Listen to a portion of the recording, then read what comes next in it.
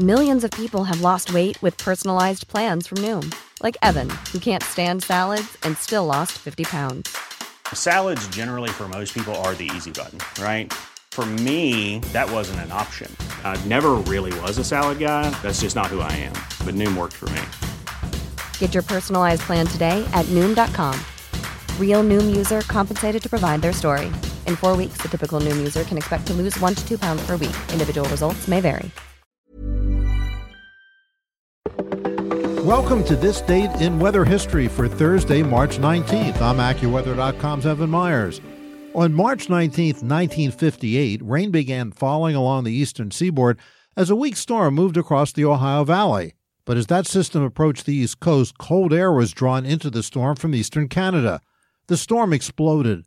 As it strengthened rapidly and the cold air settled southward all the way into the mid-Atlantic states, the rain changed to snow, and more moisture was fed into the system from a strong jet stream that reached all the way down into the Gulf of Mexico. When the rain started on March 19th, temperatures were well up in the 40s.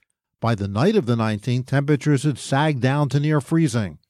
The snow picked up in intensity and continued for the next several days. Most of the time, the ratio of water content to the amount of snow in the mid-Atlantic states is 10 to 1. That is, for every inch of water, there's about 10 inches of snow.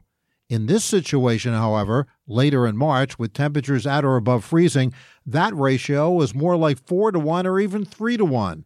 That meant the snow was much heavier than usual because of all the water in the snow. And the result would soon play itself out with collapsed roofs and buildings as they yielded to the sheer weight of the snow.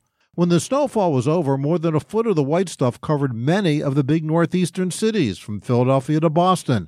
Many of the northern and western suburbs received almost 2 feet of snow from the storm that would go into the history books as the eve of spring snowstorm. Just south of the snow area in Washington, D.C. and Baltimore, they had record rainfall of almost 4 inches. And that's what happened on March 19th. Be sure to tune in tomorrow for a brand new episode and find out what happened on this date in weather history. Whether you're at home getting ready for work, packing the kids' lunch, or commuting, listen to AccuWeather Daily. Subscribe on your favorite podcast platform, and you'll get the top trending weather story of the day every day.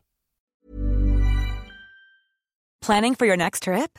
Elevate your travel style with Quince. Quince has all the jet-setting essentials you'll want for your next getaway, like European linen, premium luggage options, buttery soft Italian leather bags, and so much more. And is all priced at 50 to 80% less than similar brands.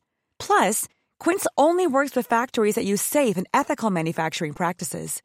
Pack your bags with high-quality essentials you'll be wearing for vacations to come with Quince. Go to quince.com/pack for free shipping and 365-day returns.